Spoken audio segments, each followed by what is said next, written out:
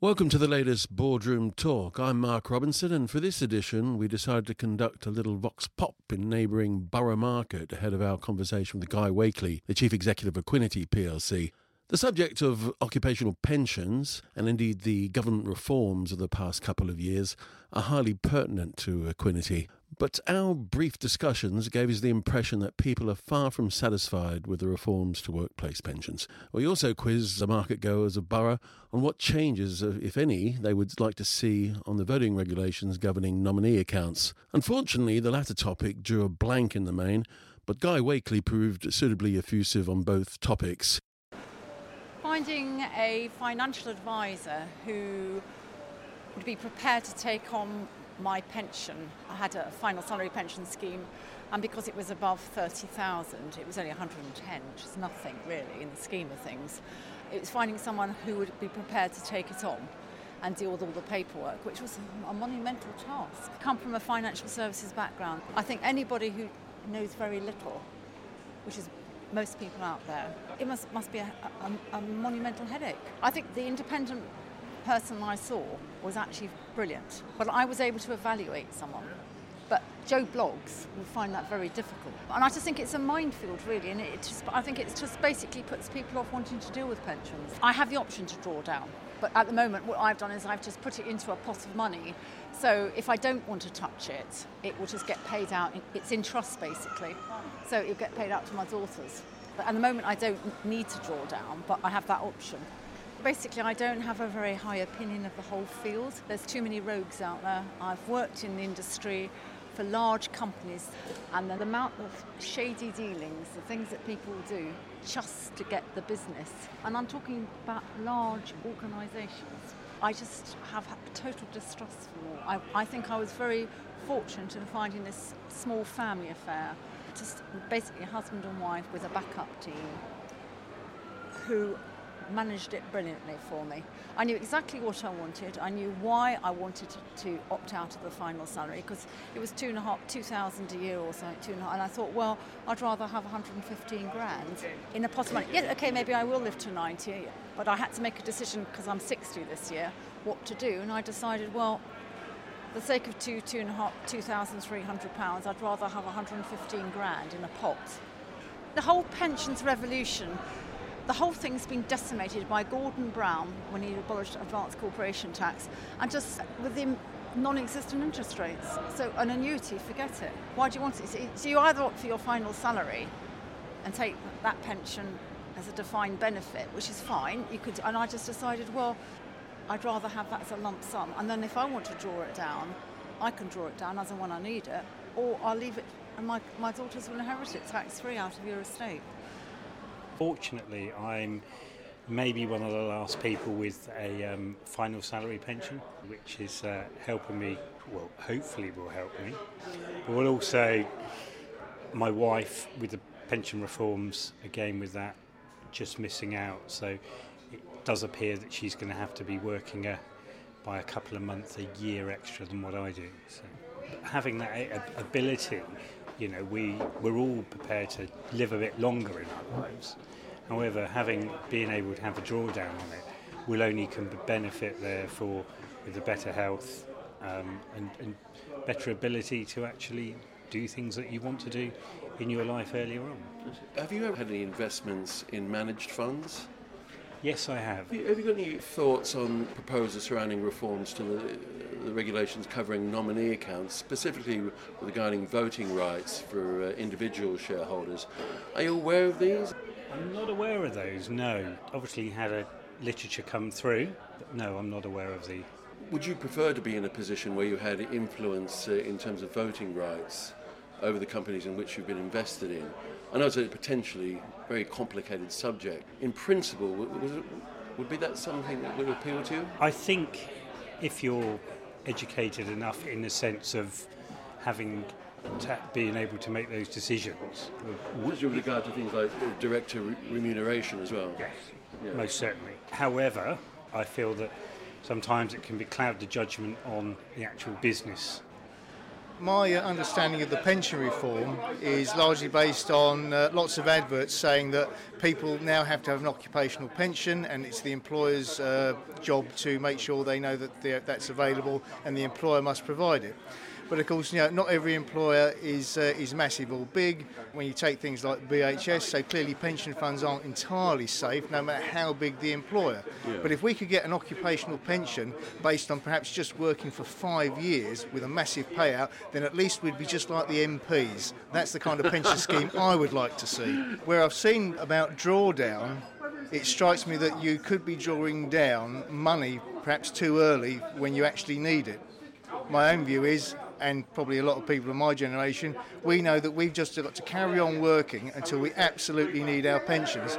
But if someone comes along with the offer of, draw down X amount of tens of thousands of your pension to get that extension you wanted or that new car, then I find myself in frailty and real old age finding the house being taken off me to pay for my own social care, which I thought I'd paid in through the NHS anyway. I mean, if they want the money for social care, take it from me now while I'm still working, not when I'm old and infirm and probably not in control of my faculties. I simply don't have any spare cash to put into any kind of capital fund. Now, even if you don't hold shares directly in Equiniti, chances are that you'll rely on their range of services, not least because they handle registrar duties for the lion's share of the FTSE 100 benchmark constituents. That part of the business once traded as Lloyd's registrars, but was bought out of the Lloyd's TSB group back in 2007 by Advent International, a private equity group. But if you go back far enough, you'll find that the group has its genesis in the position of government paymaster general. Now, the group handles around about 70% of the FTSE 100 constituents, as well as some of the largest pension schemes in the UK, so it's obviously highly relevant to our readership. Much of the technology that Equiniti develops is produced, typically built and developed in-house. To give you some idea of the scale of the business, last year it processed 3 of the largest corporate transactions in the UK. The acquisition of BG Group by Royal Dutch Shell, that was a long time in coming. Also the acquisition of Arm Holdings by SoftBank, and the deal with SAB Miller and AB InBev. So it's a little bit more than loss or damage share certificates nowadays, that's for sure. Thanks for speaking to us, Guy. There's plenty of going on in terms of Equiniti itself, but we might be able to shed some light on any potential changes, regulatory or otherwise, that could affect shareholders and pensioners. Who obviously constitute our readership. But in the big news for Equiniti over the last few months, I guess, was the deal linked to the Wells Fargo registration business. The word transformative is obviously overused in finance circles, but in terms of the scale and geographic spread of Equiniti, it might well be pertinent. So what was the thinking behind the deal, and does this signal wider global ambitions for the group? Well, thank you for that introduction, Mark. And certainly the Wells Fargo transaction will be transformative for us. Our business, as you've just described, is a domestic business. We look after domestic registration and the payment of domestic pensions. But working with Wells Fargo takes us into the US market, which is a significantly larger equity market. For scale, there are about 2,500 companies who issue shares here in the UK, but there's 18,000 in the US. The platform capability that we've developed here in the UK for processing dividends, managing share registration and also running share plans is directly applicable to that US market. We can take UK specialism and UK technology and apply it in the biggest equity market in the world. And so what was the feedback you actually got from Wells Fargo management then? Were they excited about the prospects that an introduction of new technology and thinking can bring? Well, they were. Their business is a very established business, and Wells Fargo has done share registration since 1929. They work for some of the biggest corporations in the US, such as... That would have been interesting years to start as well. Well, indeed. To start in 29 is quite something. And they work for Motorola, for Hyatt Hotels, for Procter & Gamble, for General Electric, some of the biggest names in the Fortune 500. But their business has lacked investment. So it's taking those technology platforms and using them to create digital online services for US holders. That's the attraction here. Okay, obviously there's going to be great similarities and synergies between the two businesses themselves, but do shareholders have different rights in the US you have to take account of, and will you be bringing the same level of service over to the US? The markets work really in a very similar way. Shareholders have comparable rights, and both the rules and the language are very similar. But the way service is delivered there is much more paper-driven. So what we're seeking to do here is get online service access for much, much broader numbers of shareholders. Okay, and that's going to increase efficiencies in the US, no doubt. It will increase efficiency and also increase, we hope, the shareholder experience, and that's good for the corporates as well. Okay. Well, can we just dwell slightly on the funding for the deal at the moment, because that's still in process, is it not? Of course, yes. We're funding the deal from a combination of debt and equity. The price we paid was $227 million US dollars, and we have a rights issue in the market at the moment for 122 million pounds sterling. Okay, and that's going through at the present time, so we'll keep an eye on that, no doubt. Have you got any thoughts on how your corporate clients, we talked about Wells Fargo, and this might have implications for your global spread as well, but maybe that feeds into a wider narrative linked to Brexit.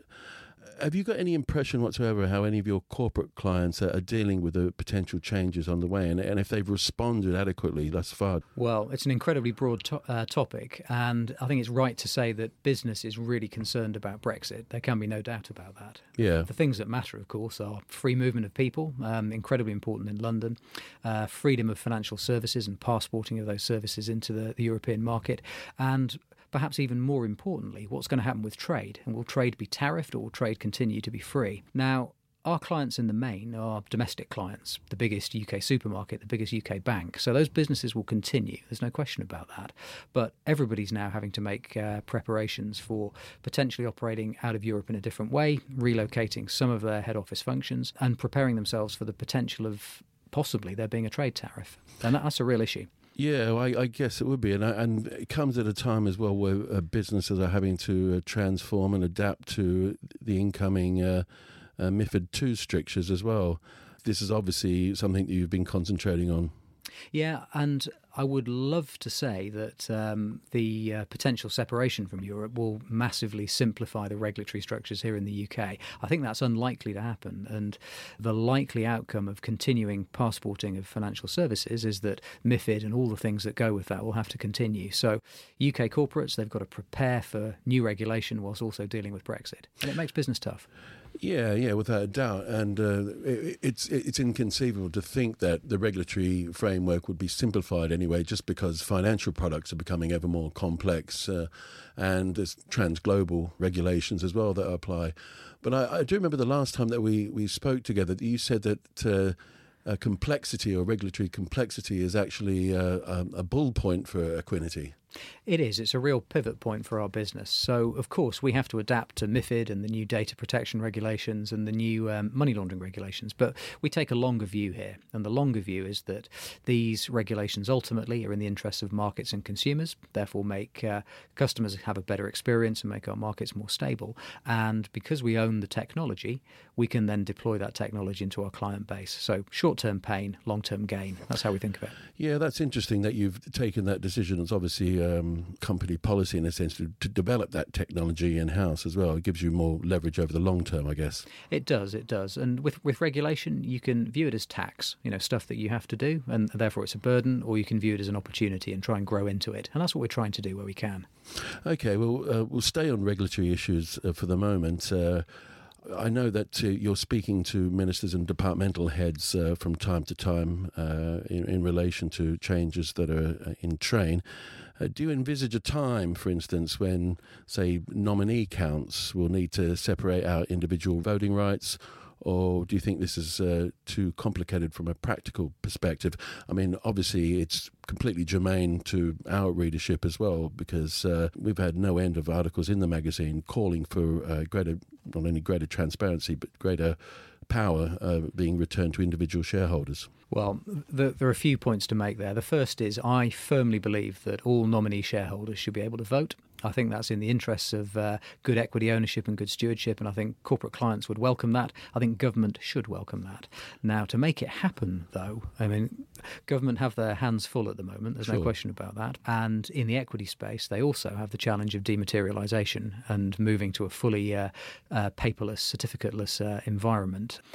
What order will things happen in? I think dematerialisation comes first, but I think as a midterm objective, we would certainly support government legislating for nominee voting.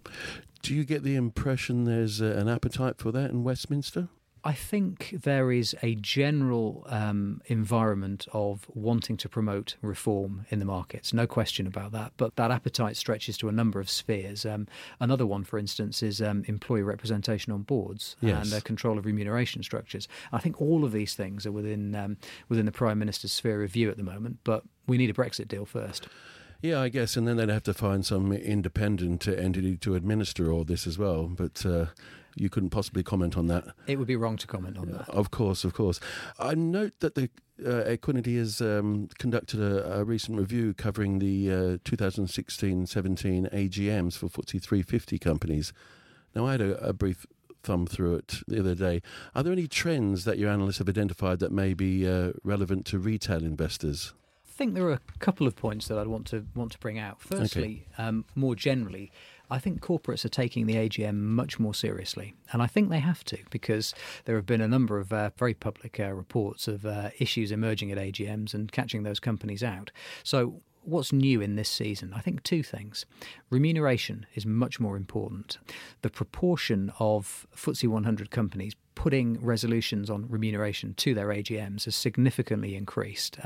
More than 60% of companies have done that now. The resolutions are still getting passed in the main, but companies are having to be much, much more sensitive to what shareholders and insurers think about those recommendations. Yeah, we've certainly noticed that this year. So remuneration, I mean, that's right at the top of the list, no question about that. Voting habits at AGMs have changed, and previously, particularly in the 250, most AGMs would be carried by a show of hands.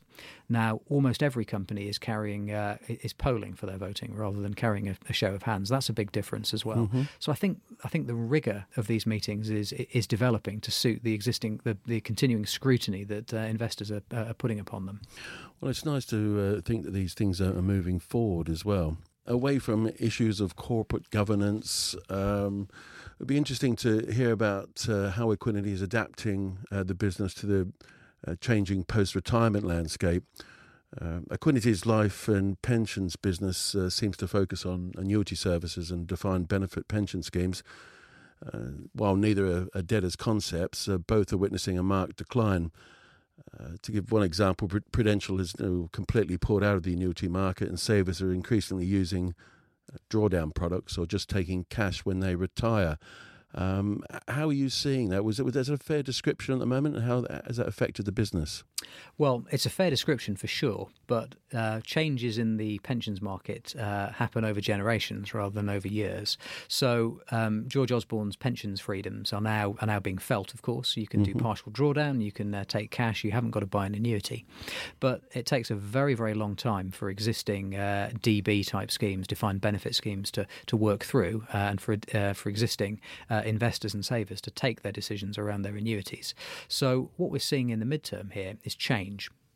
Schemes needing to be administered differently, the rules within those schemes changing, and therefore behaviours changing. We think as well that those pension freedoms have a really profound effect on how people will plan for their futures. And I think there is an awful lot of product scrutiny and potentially product remediation that needs to come through the market to ensure that these partial drawdown products are right, are fair, are properly sold, and that people understand what they're doing when they take them.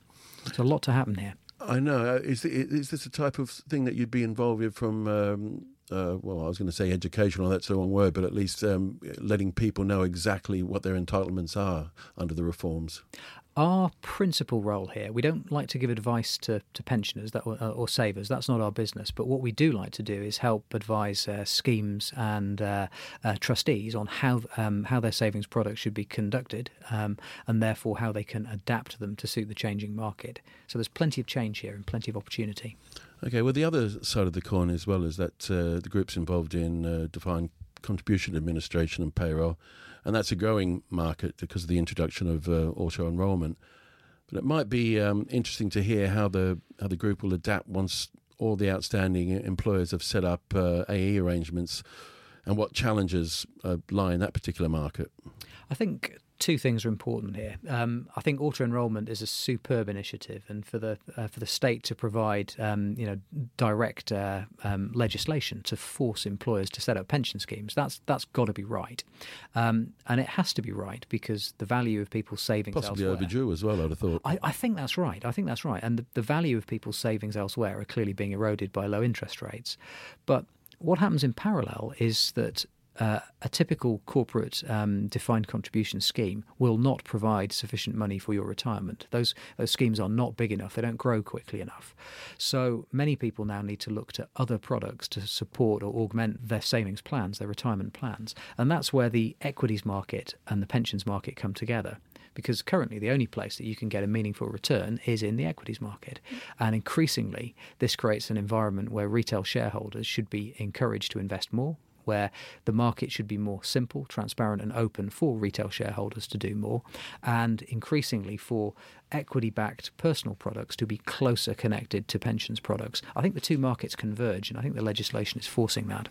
I suppose you've got another catalyst involved here, given the sort of lower for longer interest rate environment. Well, that's right, and that's had very, very serious effects for pension schemes. Of course, it's pushed down yields, which increases the cost of schemes, and that, in parallel with significantly increased longevity, is creating this crisis of unaffordability. Now, interest rates will come back. The question is when, of course, and how quickly. But as inflation is now climbing, 2.9% now, it's probable that there'll need to be a small amount of stimulus through interest rates to keep the economy balanced, I think, and check that inflation. But for the average saver, if you're planning for your retirement now, you need to diversify between your pension scheme and other equity-backed products that you take yourself. We also note that one of the three big consultancies in the pension world, Aon Hewitt, has agreed to subcontract out administration services for some large public sector pension plans up in Scotland. Have you reacted to that? I mean, does that present an opportunity for the group? It does, and we're now providing services to those Aon clients up in the north of Scotland, such as the Nuclear Decommissioning Authority. For pensions admin, you need scale, no question about that. You need technology and scale to run these schemes quickly, efficiently and at low unit cost. The Aon model is not focused on operating to scale like that, and that's really where we play. So we think there are other consolidating opportunities to do more in the space, particularly in the public sector, where people live for very long periods of time and the schemes are very complex. Okay, well, I mean, obviously the implication there is that you're seeing increased opportunity over time, but the exit of Aon Hewitt, does that signal a lack of profitability in the sector, or is it just a question of scaling down for them? I think it's a question of scaling down, and I think pension admin for them is probably not one of their core things, whereas for us it's right to the centre of what we do. We've been the government's paymaster since 1836, so this is our bread and butter, and it's where we it's where we want to specialise. Are there any other product areas that you're developing at the moment that you could highlight the long-term growth potential?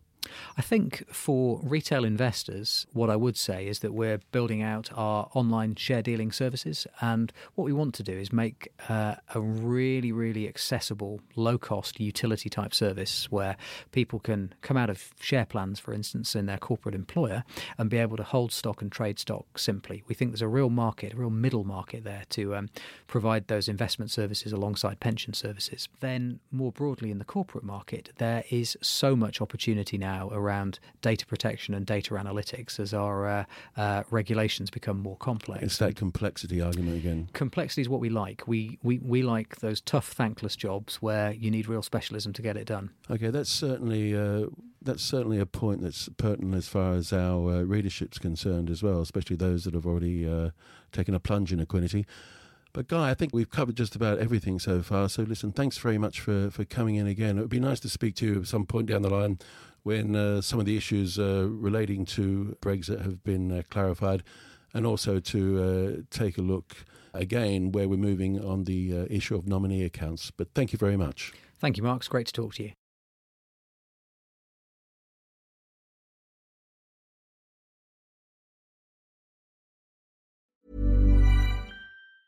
Planning for your next trip? Elevate your travel style with Quince. Quince has all the jet-setting essentials you'll want for your next getaway, like European linen, premium luggage options, buttery soft Italian leather bags, and so much more. and is all priced at 50 to 80% less than similar brands.